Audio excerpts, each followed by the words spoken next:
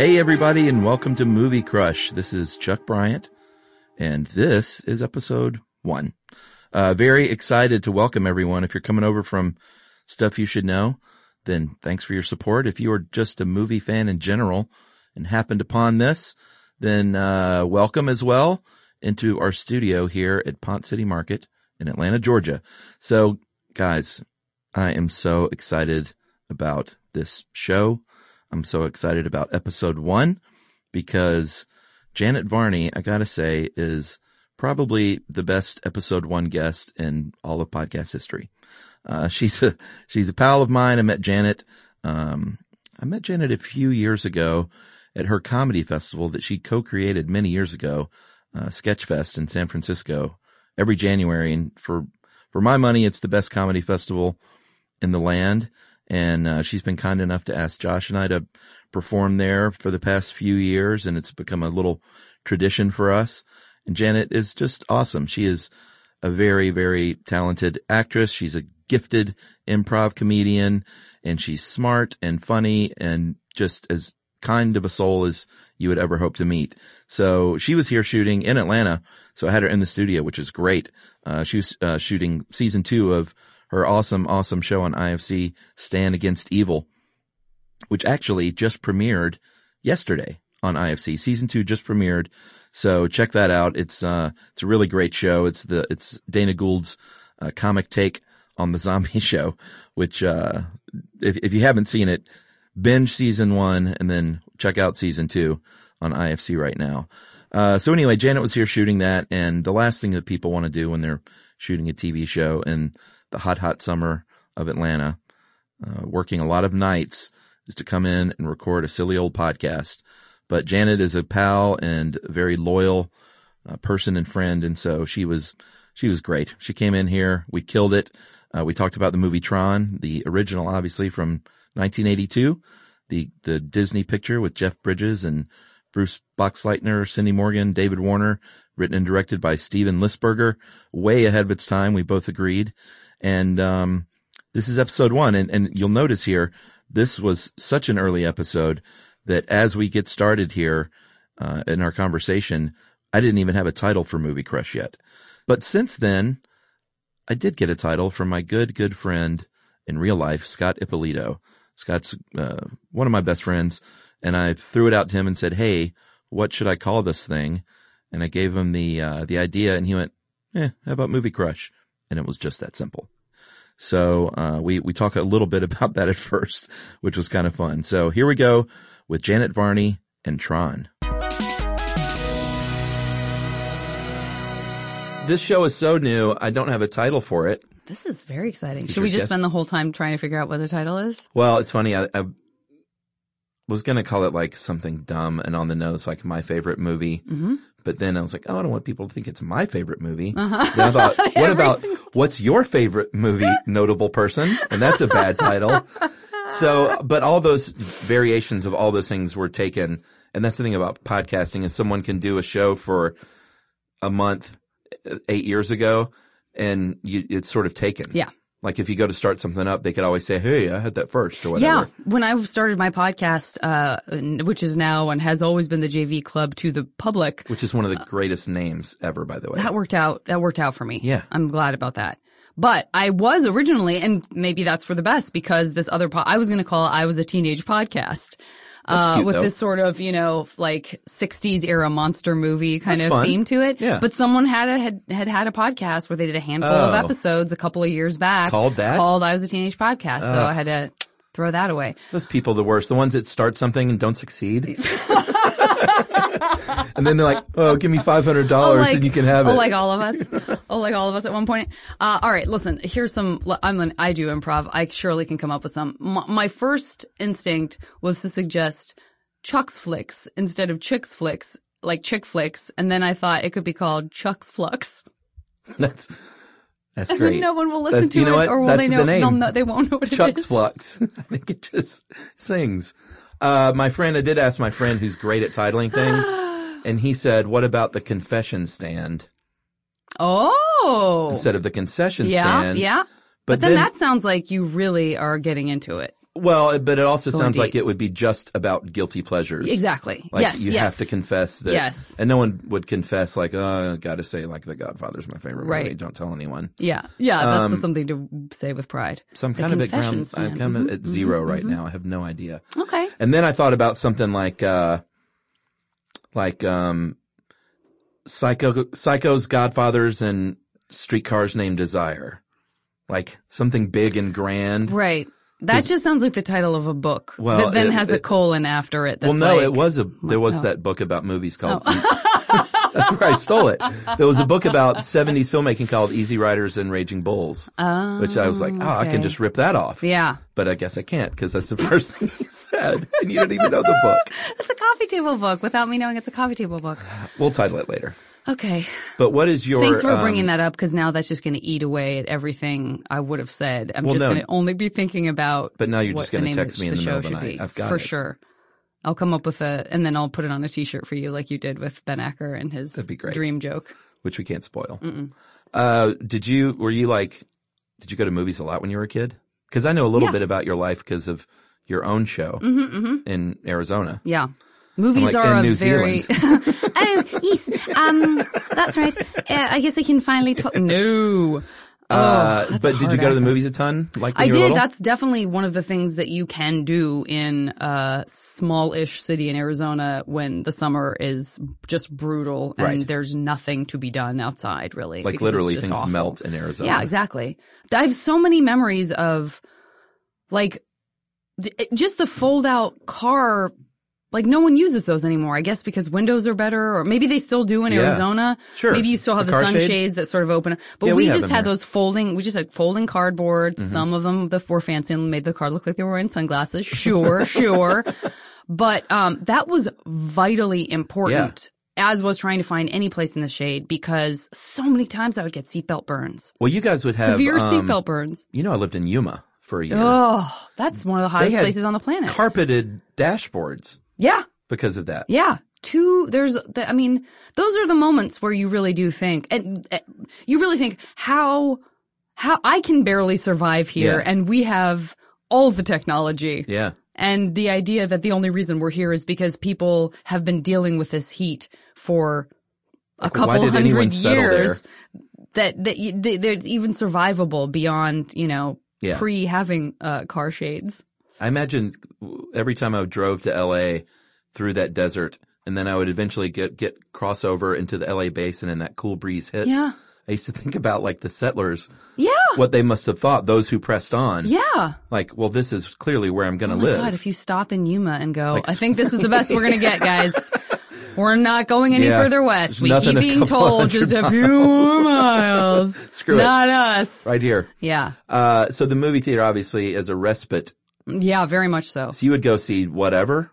I feel like I would. I mean, I Like think, were you dropped off by the parents, that kind of deal? yeah, I would get dropped off by my parents for sure. Then I would take the bus. I saw a No. lot of movies by Really? myself. Oh, for sure. That's The adorable. public bus to the movies? Yeah, you bet.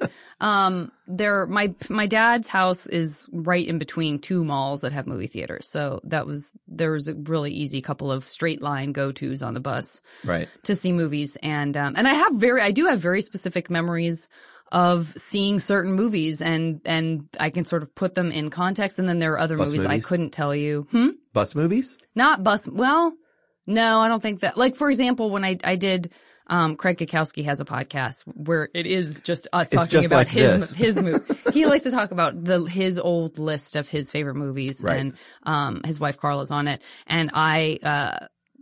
Because they go in order, I happened to get Dead Poets Society. Oh. And that was a movie that I could remember. Yeah. I could remember everything about, like, going into Elcon Mall and seeing it and then feeling like my life had changed. Oh, yeah. And I cried so hard that I had to wait until they kicked me out as they were sweeping their popcorn up. Yeah.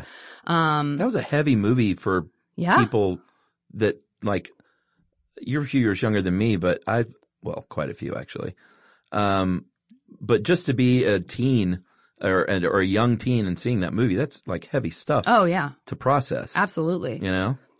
Yeah, yes, 100%. And then I feel like shortly after that, I got into like even darker stuff because you have to go through that phase in high school where you sort of love a gothic Clockwork Orange right? and like Eraserhead and all that kind of stuff. So I'm having a lot of flashbacks to that era because of Twin Peaks coming back. And have you been watching that? I have. What do you think?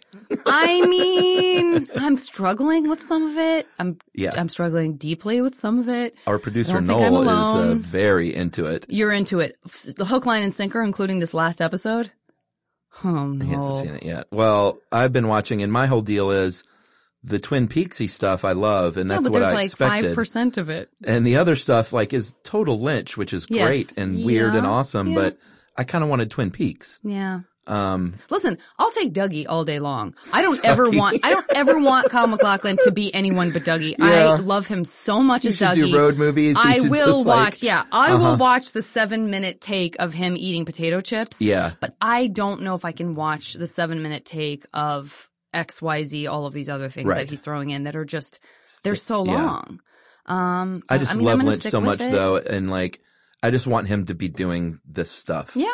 Like, even if it doesn't resonate fully with me, just keep doing it. I agree. I can't, sometimes I feel like he's pranking us a little bit. I do sometimes too. I feel like he's like, yeah. They gave me Final Cut. I'm just going to do this. Yeah. I'm just going to show this for 5 minutes because I can. Yeah, because I don't think it fully makes sense in his head in a narrative way. No. There are things that don't advance the story in any way, shape, or form that David can Lynch. tell. And the dude is like, how old is he? And he's still that weird. Yeah. Yeah. You know? Brandon interviewed him for Wired magazine, and oh really? Sat down with him. Mm-hmm. Oh man! And they got on really well because Brandon asked really interesting questions instead of like the questions that he was supposed to ask, probably. Right. So he got all this like fun backstory about David Lynch and the bird that lived on his roof and all this kind of this and that, the kind of stuff that you want to hear, that you want to go, oh God, of course that's how his brain works.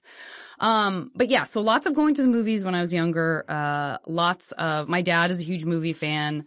And he introduced me to a lot of movies that I certainly wouldn't have seen as young as I was had he not been like, I think you're ready for this, you know. What was your first R-rated movie? Do you remember that? I'm not sure what it was, but I know that my mom took me to see RoboCop. Was that R? Yeah, that was probably R. It's gotta be R. There's no way that's not a hard R. Yeah, There's some crazy violent stuff that happens. I guess I forget how violent the movies were back then. Yeah. So I don't know. And then she took me to Die Hard also. My Mormon mom, who did not have a television at home, for some reason wanted to take me to both of those movies. That's great. Yeah.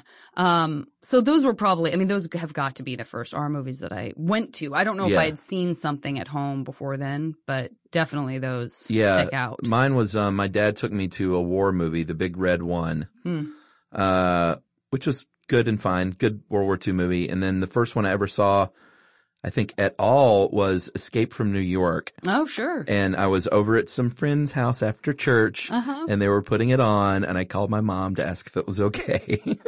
Adorable. What'd she say? Yeah. She said because I had called. If she had said no, you think you would have been like, guys, I gotta go. Ooh. Now that's a good question. I certainly here at the confession stand and was and am a rule follower.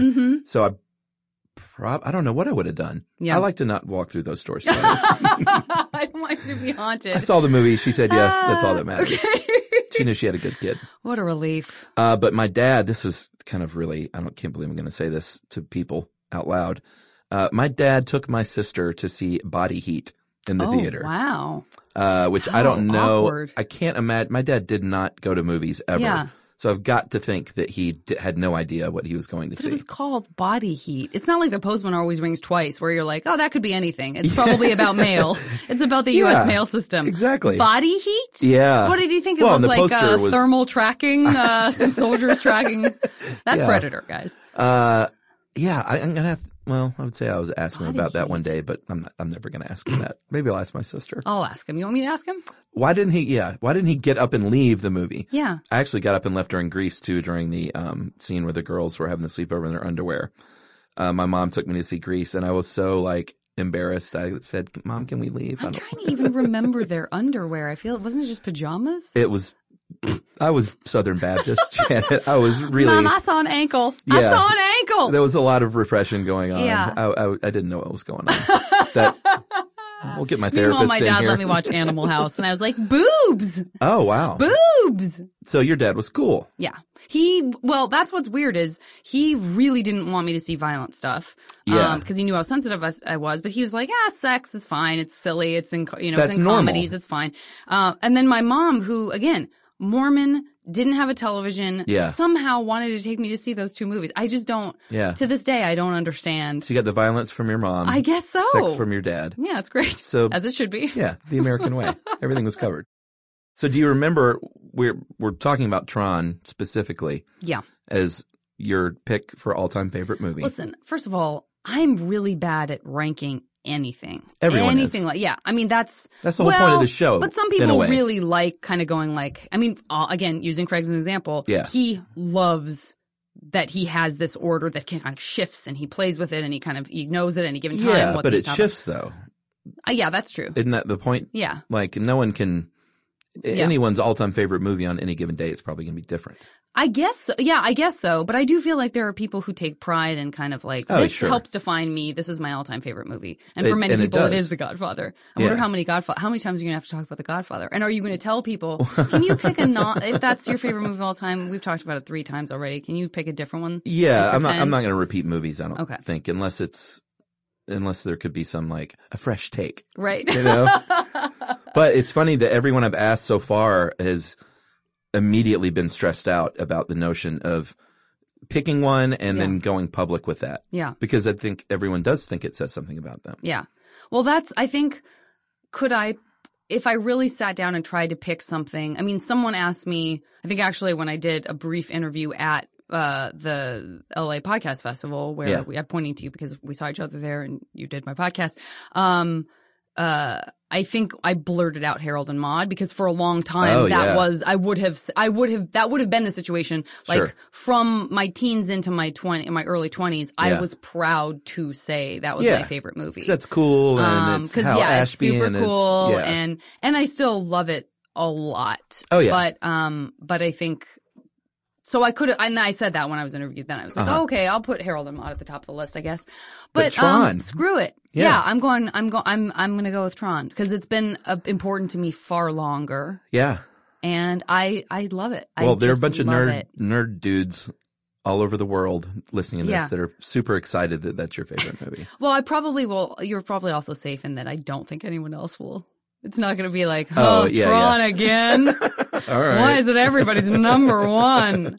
Ira Yeah. Glass loves Tron. Yeah. I have a confession to make about Tron. Have you never seen it? I've seen Tron. You I hate it. saw it this afternoon. You really? It was the first time you've ever seen it? I don't know how I didn't see Tron. I never saw Tron. What a great first episode. I know. I loved the arcade game. Yeah. I'd played it obsessively. Yeah. And I never saw the movie. Oh my God. This is great. And I don't know why. I was trying I'm to figure so it out today. I was excited. like, It's so fresh yeah, in I've your seen mind. Tron, right? Yeah. It's like, yeah, the movie with the light cycles. But Right. then it You started to never dawn have. on me. I never, ever saw Tron. Oh my God. So I Chuck. watched it today. Holy shit. In full.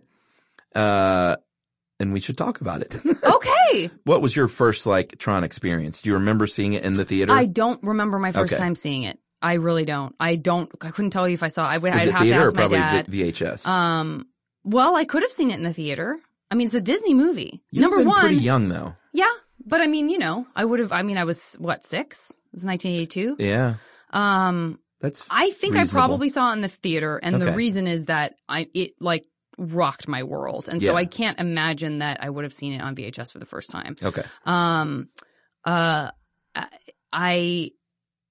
I maintain to this day that it was so far ahead of its time. Oh yeah. So far ahead of its time, and it is pretty peculiar and amazing that it's a Disney movie. I think Yeah. it's worth it's of note for that reason Uh-huh. in and of itself. I don't play video games. I'm not a gamer Well, I was at going all. to ask you that. So it has nothing to do for me with I never played. So you didn't go to the any of arcades or anything no, like that? No. Wow. I mean, I would play handheld Pac-Man games Sure. at my friends' houses, and I played whatever PC learning games my dad got me Like that Oregon were Trail and stuff. I don't even think I had Oregon Trail. That was more advanced. You had than what Arizona I had. Trail? Didn't even have Arizona Trail, Chuck. I'm talking about, the only thing I can think of right now was a game called Spell It. That was a spelling game that involved a frog whose little tongue would come out and like lick. It would lick and absorb the letters after you spelled something correctly. That was like your prize. How old were you? I mean, I was little. Oh, I mean, this wasn't like 15 years old. I mean, it was like, when you're, but it sounds like something a 2-year-old would Not play a with. 2-year-old. Maybe like this was when it was, still cool. Like it was shocking that there was any kind of a game to be played. So probably around 6 years old or something. Spell it. Yeah. And listen, some of the words would get pretty tricky. I don't want you to think that it was like dog and cat. Right. Two-syllable words. Frogs, the frogs are hungry. They need long words. So, I'm not a gamer. Arcade games that got you in there, though. Not at all. No. I just loved the world of it. And to this, like, I would have dreams about it. I still sometimes have dreams about it. Really? Yeah, that I'm inside the game grid. Yeah. And I think part of the reason that I didn't play the arcade games is that because I saw the movie first, the arcade games were just these flat two-dimensional things. And the whole point was like, but no, don't you understand? These games exist for regular people to play. Right. I'm a user. Yeah. But I should be inside the game. That's the only way I want to experience it is like viscerally with my cute uniform on. And I loved the music. The music again, totally ahead of its time and crazy and weird and great. Now we'll get into the kind of the sentimentality of it, which was that my dad also loved it. Okay. And we would play this game at night, like when I was. This is why you love Tron. And I walk out and just close the door behind me. We had an alarm system in the house where, you have the motion detector and the little red light blinks when there's motion. Yeah. And then we also had everything digital. So like our microwave was digital, all our VCRs, clocks, all that kind of stuff was digital. And that's all it was 1982. green. Yeah. So that's all green. So, and our house was this little tiny 3-bedroom house, but you could go in a complete circle around it, right? So you could come in the front door, you could go through the living room, turn left, go down the hallway where all the bedrooms were, go back into the back room, and then that reconnected with the kitchen that reconnected with the front room. Right. So you can go in a full circle. And there was a koi pond in the center. And there was zero atria nor koi ponds. Okay. And so my dad we would play this game where we were inside the game grid. We would turn off all the lights in the house, and he would, when I was little, like I guess 6 or whatever, because that's as little as I would have been able to be. He would kind of hold me Superman style. And we would like scoot around the house and we would be trying to avoid, Sark and like all the bad guys. And so if we were trying to creep past the motion detectors, I mean, listen, it would be great training for me if I'd become a expert cat burglar. Yeah. We would kind of get as far as we could before we'd see a light, and then we would see the red light. We'd be like, they see us! The recognizers! And then we'd like run into the next room and like, and so, to this day, I'm not afraid of I've never been afraid of the dark because I only equate the total darkness with playing Tron. Right, which was good. And it was this like super great cool game that my dad made up that was legitimately like kind of scary and exciting, and it made me feel like I was inside that game grid. That's adorable. And then at Disneyland, we would go to Disneyland every summer. My dad would, we had friends who lived in La Cañada, which is kind of like Pasadena area.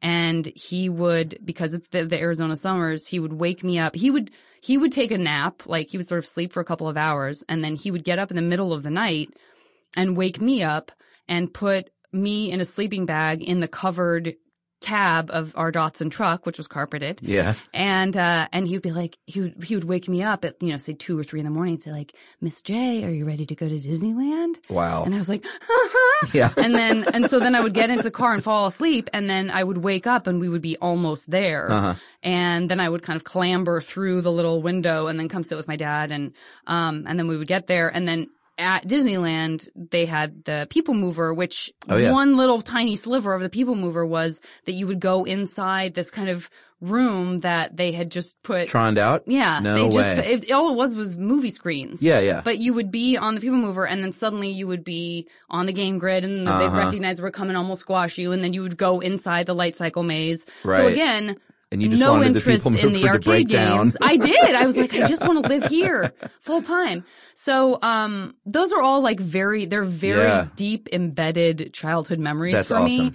And, but there's nothing about the movie now when I watch it. It means every bit as much to me. There are plenty of movies that I loved that I can sort of go, does it hold up? Yeah. I'm not able to see if it doesn't hold up. Like you just Right. watched it for the first time, so your experience was your experience, and I totally respect that. Right. But I've brainwashed myself. I still watch it and think, God, this is ahead of its time. God, this is good. It's so good. Well, it was ahead of its time because it was, and I did a little research today. It was one of the very first movies to use computer animation at all. Yeah. And this People's guy, minds were blown. Who's the director? The director is I heard you earlier. Steven Lisberger. Oh, you nailed it. Earlier you did not I was say. like Peter Lindbergh. I think you were just trying to be funny. John Flansburgh from They Might Be Giants. Steven Lisberger, and he, it was it was a passion project for him. Like he thought of this world and was ahead of his time and couldn't get anyone to make it and like sunk his own money into like test shots and we took it around to the studios and was like, look at what I have. Look at this amazing thing. And it was like, I don't know about that. And finally Disney took a flyer and said, all right, we'll give you like $10 million or whatever, which was huge because he wasn't in the Disney clan. Right. He was an outsider and he said he always felt that way too, which is kind of sad. But, it was way ahead of its time and no one knew what they were seeing. Yeah. Like now for someone like me to watch it who's never seen it before, sure, it might look dated, but it also looks modern in a weird way. Yes. You know? Yes. Like especially the stuff with the, and I didn't know, but they really shot in black and white. Yeah. The characters and did this rotoscoping process. And that, because of how they had to do it. So painstaking. That ends up looking kind of cool now. Yeah. It looks fantastic. Yeah, it's weird. And all the way the city lights up it's all so wonderful. Yeah. I also collect these like at some of the kind of like hipster like Japanese toy shops. Those. When I was they exist in like San Francisco and Los Angeles and these some of the kind of certainly on the western coast cities. There was a place in San Francisco that sold they're called Kubrick. Of course. I'm saying that because, of course, it's named after something also equally like niche and hip, where they would do these limited edition lines of toys from beloved movies like that. Oh. And so I have these really cool, they almost look like Mobile, like is it the Mobil or were those little people? Oh yeah. With just a little kind of, they almost look like Lego people. Uh-huh. So they sort of do look like Lego people, but they're in their little uniforms and then there's a great, but the design is so great and there's this great, I wish if we were in LA, I could have brought it with me, but there's a recognizer that you can pop the legs off and then turn the legs inward in the center so you can make it into like the crush. And there's a tank that's really beautiful, but they're just so well done and well made. How many, do you own a lot of these? I have the whole set of the Kubrick stuff, and then I have like a scattering of the original toys that look more like, Star Wars figures or whatever. Wow. Yeah. And I have, that's a good go-to gift for someone to get. My wheels are already get turning. me I was like, Tron stuff. I think I know when your birthday is. And they did this really cool, they showed it at the Arrow in Santa Monica years ago in Los Angeles, and Steven, the director, was there, and then one of the producers, and I think Bruce Boxleitner was there, and for sure, what's her name? The woman was there. Cindy Morgan was there. And so they all kind of talked and traded stories and talked about it. Oh, it was so cool. And they had a couple of, costumes from there and whatnot. Wow. And That's pretty cool. I hate Tron Legacy. Like nothing that came after Tron do I have any respect for whatsoever. Well, I didn't see Tron Legacy and I think there was even a TV show. I'm not sure. Yeah.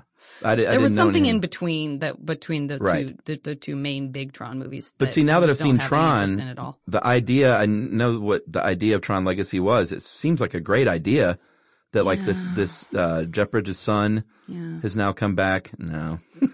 it's so boring. Yeah. And it doesn't even look, I don't. It didn't capture the spirit of the original at all. Not to me. Yeah. To me, it's just this sort of empty, soulless.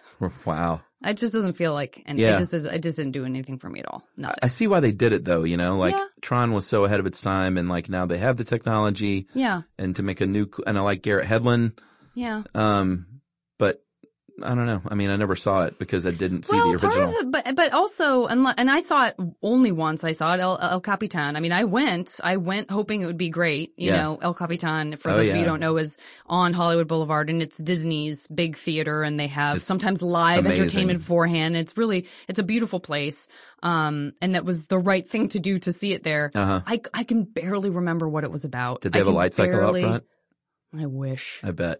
No. I don't think they had. They might have had some costumes from the then who cares because it's from the new stuff. It's so weird that I love that game so much. It's not wise ass enough, right? Oh. Jeff Bridges' character, he returns in different variations of himself. Well, and they there's made some him creepy CG young stuff. and yeah, I saw and that. He's humorless from what I can remember. Yeah. And Olivia Wilde, she's lovely, but like she's everybody was just humorless, right? And that was, the whole point, so much of Tron is Jeff Bridges being a complete wise ass. He's a total smart and ass. Infuriating Sark, which, I mean, obviously that's, played by, don't tell me, David. Yes. I always forget his name, even though I love him, and he's one of also the great in A Man bad with Two, guys. Yeah, ever. A Man with Two Brains is very close to the top of my Yeah. favorite movie. But if you ever podcast Sam Levine, that is his favorite. So I really? of struck that from the list because I knew Sam would want to talk about Man with Two Brains. Oh. I could talk about that all day long. That came out the same year, you know. Yeah, David. Oh no, it did not. Dead Men Don't Wear Plaid came out that year. Sorry. Oh yeah. I can't remember his last name. David Warner. David Warner, of course. One of the, and you know what's so freaky is, I don't know if you do this, but you go back and watch some of your favorite movies and then you think, wow, I'm older than them when they made this. Oh yeah, for sure. So Bridges and Boxleitner were both around 31-ish when they made it. David Warner, young punks. It was 5 years younger than me. He was he really? 41 years old. He seems ancient in that. Yeah, of course he did. In our brain. Because we were kids. Right. And now, and I even watched it today. I was like, look at that old creepy guy. Yeah. He's 5 years younger than me. Oh my God. Well, he also has one of those faces where you're like, oh, you're 60, 20-year-old. And he wasn't you'll get there. Cargo shorts and a 40 watt and t-shirt. And he wasn't either. in, So absolutely not. Absolutely not. And then the guy who plays Ram, and then when Ram dies. Yeah. Oh, it just still makes me cry. Yeah. And the whole weird, the whole idea of technology and like the gods and that sort of playing with that kind of like theology, the idea that there would be information living inside a computer that would be, that would be intelligent enough to question where itself came from and putting all this faith in the people who created it. And I mean, it's just fascinating. Well, that was sort of the great fear, I think, at first when, computers became a thing. But now it's sort of a legitimate fear of, robots becoming sentient. Master control program, man. Yeah, like that's kind of a thing now. It was ahead of its time. Yeah. But what's kind of struck me, a couple of funny things. On that note, when who was the main, was it Sark? Sark, yeah. Was talking to the David Warner character and kind of explaining how things... MCP, that Master Control Program is the main, and then Sark is like his lackey kind of. And that's David Warner. Yeah, MCP was... So MCP is just, it does get a little confusing because they all play different... MCP, you hear that deep, scary voice. But then you see it as like a computer grid face in the end. Oh, I also have the toy of that. It's so cool. But a couple of funny things. One is he said that he was getting involved with the Kremlin and who else? The Kremlin and the Pentagon. Because he said that he could design things 900 to 1,200 times better than any human. Yeah. I just love that number range. Yeah. It's like, between 900 and 1,200 times better. Yeah. And the other thing was the beginning and the end of the movie is so weird and abrupt. How the movie starts, it just... it says Flynn's Arcade, which is in Culver City, by the way. I don't know if you've ever been by that building, the whole building. I haven't. That's where they shot the exterior. And it starts with just a dude playing the Tron game, and then it goes in on the Tron game, and then you're in the Tron game. Yeah. And then it just starts. Yeah. And then it says, it literally says like, and meanwhile in the real world. Yeah. And then it's Jeff Bridges, and you're like, well, who's this guy? And then when the movie it just ends. Like they're in the computer world. They have the big climax fight. And then, he gets out of a helicopter at the end and joins Box Lightner and Cindy Morgan. Yeah. They hug and that's the end of the movie. Listen, first of all, I'm not picking it apart. There's a lot of, the big climax is definitely inside the game. And sure. And that's what the movie was about. We see him come back out. And then when he comes back out, we see that he's successfully gotten all the information that's printing out very slowly on the loud printer that's like the dot matrix. And that's all we need to know. Well, then David Warner sees that. No, it didn't. Yeah, then it's like he's toast, and then it's like, hey, the boss is coming, and you're right, it's Jeff Bridges in the helicopter. It didn't strike me as bad filmmaking. It struck me as such a thing of its time. Period. Like to where movies would end with just everyone like high-fiving. And that's it. Now we've been tainted in the other direction by too many false endings. Oh my God. Where you're like, wait a minute, this movie, every scene now for the last 20 minutes has felt like the last scene. Tarantino. Let's keep it clean. Let's get in, get out. Yeah. And then as the lights go down in the city, not to quote a Journey song, then you see how much it looks like the game grid. What else did I have in here? The whole building, David Warner, Jeff Bridges, Bruce Wayne, 31. Cindy Morgan, I know her from Caddyshack. Mm-hmm. She's a fox. She's a real fox. As Lacey Underhalls, which is, wow. Couldn't get away with that today. And then the other thing I thought was neat was, Incom as the name of the company is like kind of one of the great, evil villain companies of all time, I think. Yeah. It sounds like it could be anything. Yeah. And that's what's so great and terrifying about it. Yeah. I mean, that's kind of the key. Door and just all the stuff they're working on. The whole idea that you could, use lasers to break down the atom to the point where you could shoot it through space. I mean, that's a little bit Wonka vision too. That's another movie I could have probably said. Oh, everything goes back to being a young person. Like I think I'm so connected to that unbridled passion that feels kind of unmatchable as an adult. Pre-cynicism. Yeah, I can't. So I think those are all the movies that I really go back to because when I think about movies, I mean, after I saw In Bruges, I was like, this is my favorite movie. Oh, God, and then I saw another movie that I felt was my favorite movie a year later. I was like, no, this is my favorite movie. But, In Bruges is in there. The Ice Storm, I still think is like one of the best movies ever made. One of my favorite movies. There's artistically, intact and, brilliant movies that would also be kind of in my list. But I like to say, like, I have it's like I have 25 top 5 movies. Yeah. You have you get 25, but they're all part of your top 5. But I did think of a segment today that I'm going to do for everyone, which is. Oh, you asked me to remember think about maybe something more like guilty pleasures. We'll do that later. Okay. And by later, I mean in 5 Hour minutes. 3. Okay. This is a segment, maybe we'll get Noel to do some cool music for this, called What Ebert Said. This movie is a complete disappointment. Okay. All right. So I thought there are plenty of legendary film critics, but he's always been my favorite. Absolutely. He gave, what do you think, first of all? Oh, no. Do you have any idea? Listen, I want to believe that he was on board and that he understood how special and important it was and that he thought to himself, Janet Varney will one day name this as her favorite movie. But I don't feel like it got particularly good reviews and I don't think it did particularly well. And he was pretty influential at the time. So I'm prepared for him to have given it a thumbs down. Ebert loved it. Oh, good. Okay. He gave it 4 stars and great. a thumbs up. And he says, it was a technological sound and light show that is sensational and brainy, stylish and fun. Oh, good. And then he went on to rave about the special effects. He said that the wholly imaginary worlds of Tron are so cleverly composed that I never ever got the sensation that I was watching some actor stand in front of or in the middle of special effects. Never. And I think you see that so much more today. Oh, yeah. You can really feel the sort of flatness of the people poor, are like, these poor you people. can do anything. Yeah. And it's hard like to you act really with can't. a green screen. It's really hard. Yeah. Yeah, no, I felt like I can't, again, I feel like they were all there. They were all there living in that world. They're starting to get it right, though. Like, did you see The Jungle Book?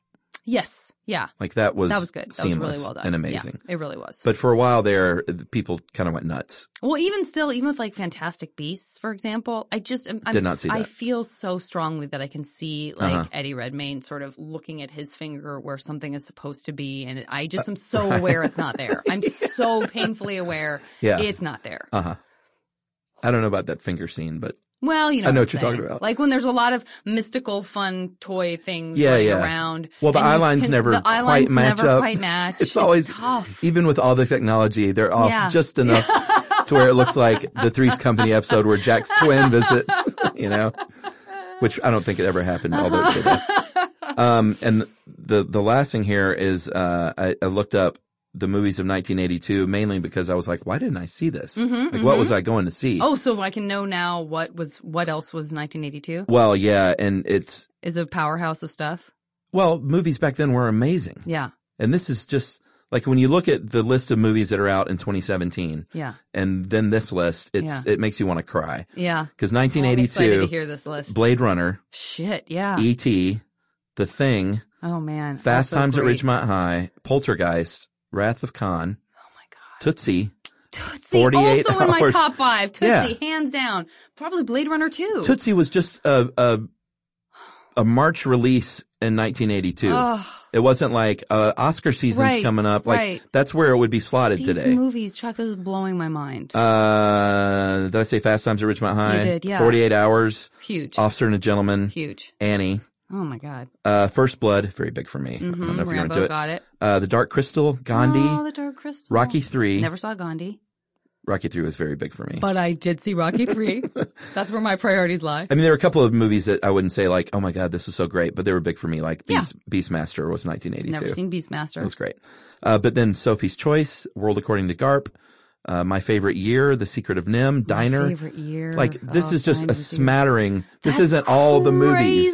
This That's is just a crazy partial an average year list. in Hollywood in the early 80s. I mean, I could comfortably pick some of my all-time favorite movies just out of that. You could stop Blade Runner, E.T., The Thing, and Poltergeist, and you could Poltergeist and throw Tootsie on Tootsie, there for no me. other movies were made that year, and it would be like one of the God. great years. The Thing I just saw on the big screen at the ArcLight, and it beyond holds up. Yeah, that's a great one. Amazing and super gruesome.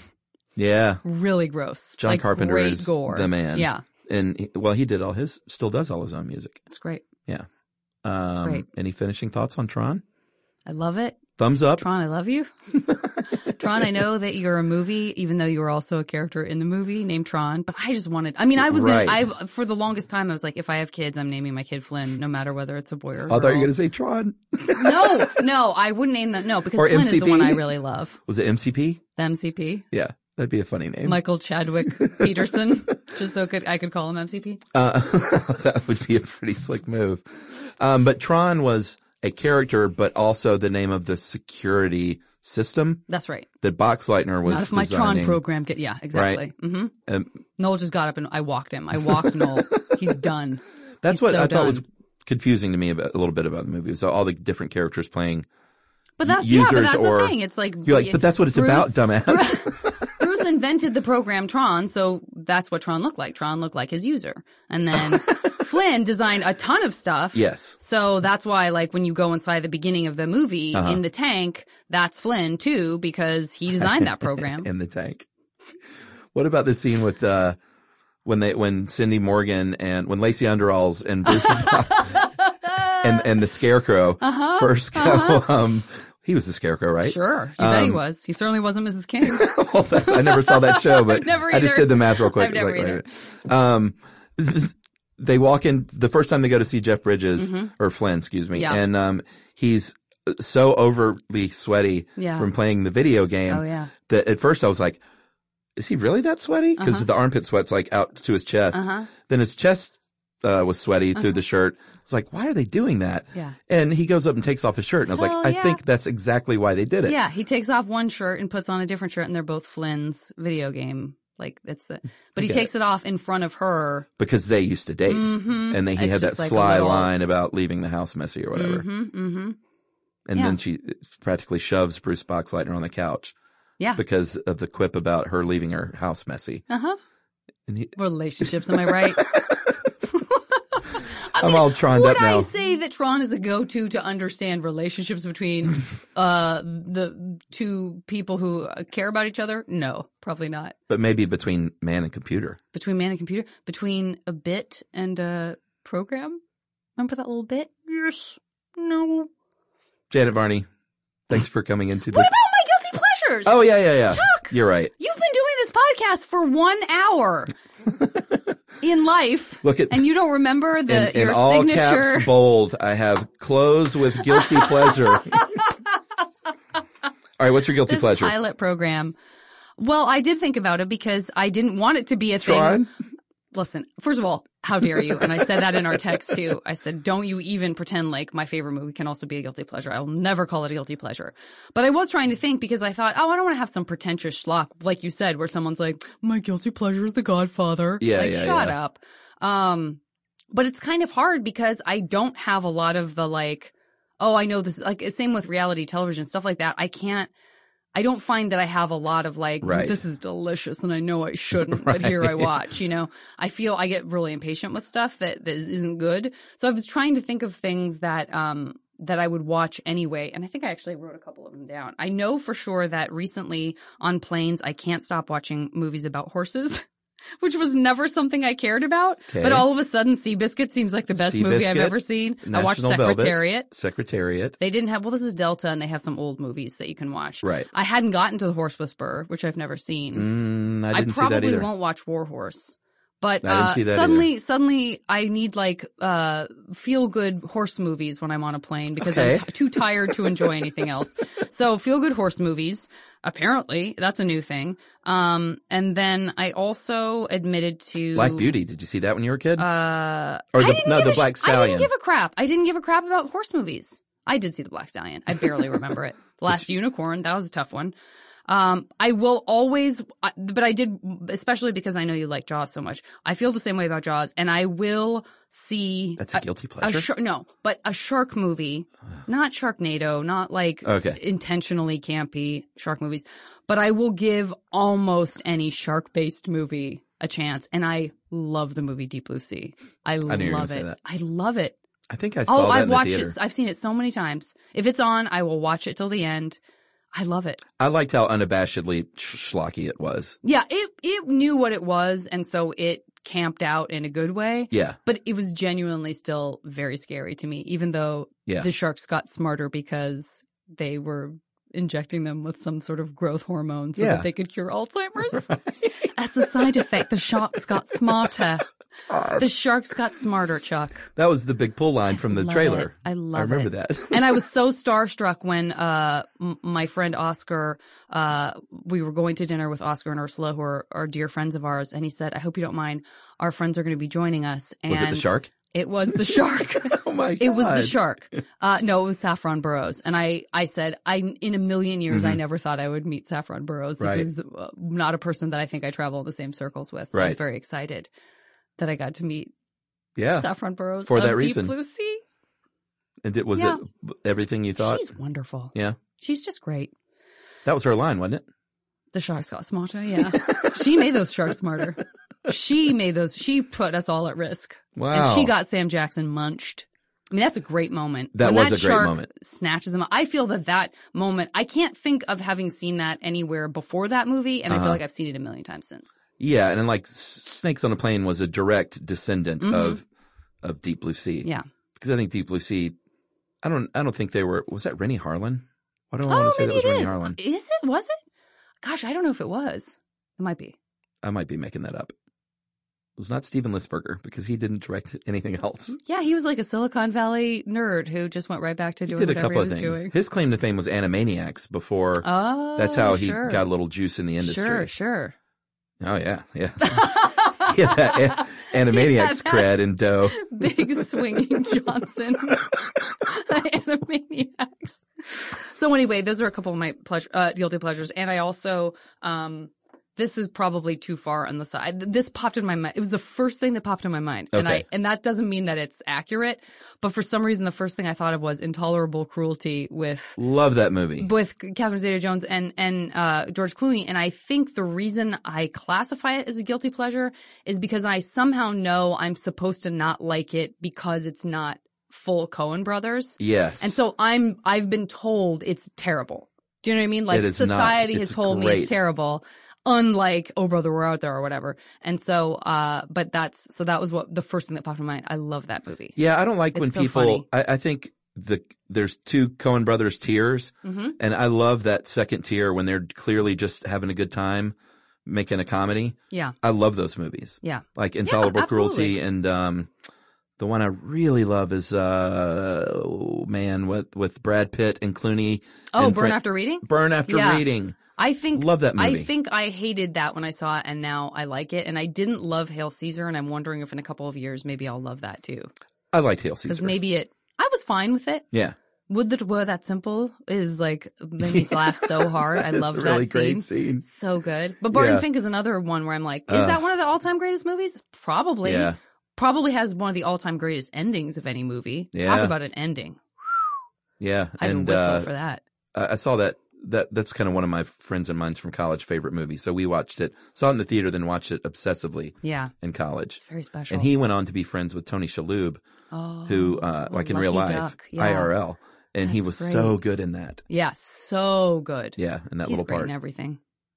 How How do you feel? Do you feel this went well? I think Let's have a postmortem on camera. I On think mic. it went great. I might do a Good. little solo postmortem, not tonight, Mhm. because I have to go to bed. Fair. Because it's like 7:30. No, I think it went great. The pilot episode. Do you like how I jammed in like 8 of my other favorite movies in? So I think that's kind of whoever what. takes them, I still was the first one to say. Yeah, that's kind of Gross. the point, though. Screw How you, gross. Sam Levine. That's right. Sam, Man with Two Brains is really great. I could quote the hell out of that movie. You know God, I'm a real dork. what for that movie? Or Yeah, just all my period? favorite movies. Everything I'm naming is just so dorky. But Well, you those went after movies are Tron so hard, good. so. And now that I know the whole story behind it, yeah, like it's it's a real thing. yeah, It's a I real get it. thing. Yeah. You weren't seeking nerd cred or anything like that. No. In fact, I'm you afraid hate not. nerds. Wait, now hold. Now, let me ask you to back off that for a second. Untrue. No, this was great. All right. Well, thanks for coming in, Janet Varney, for show number 1. Thanks, Chuck. Here I go.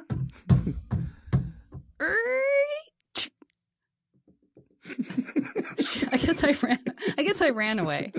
Only after the door was closed.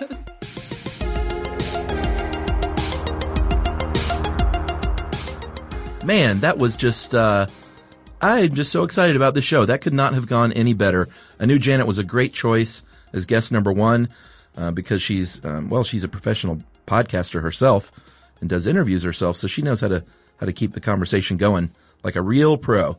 So, that was just a lot of fun. Janet, her feelings on Tron were,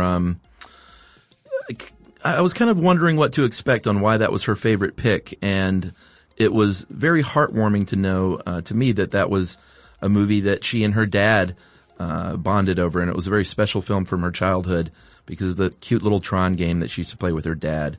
So, as we go on with Movie Crush, I think it'll be super interesting to see, sort of the why behind why people pick these favorite movies. And I suspect that moving forward, we're going to get quite a few that, have a lot of sentimental value.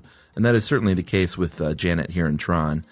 And Stand Against Evil, guys, I am so excited. I love season 1. Janet is so funny in it. Everyone's just great. And season 2 actually premiered yesterday, in real time. So, November 1st, premiered on IFC. Check it out. Stand Against Evil season 2. It's wonderful. And check out JV Club, the JV Club podcast, where Janet interviews, people about their embarrassing high school years. It's a really, really good show. So thanks to Janet for her time. And until next week, well, would it kill you to spare a little popcorn maybe?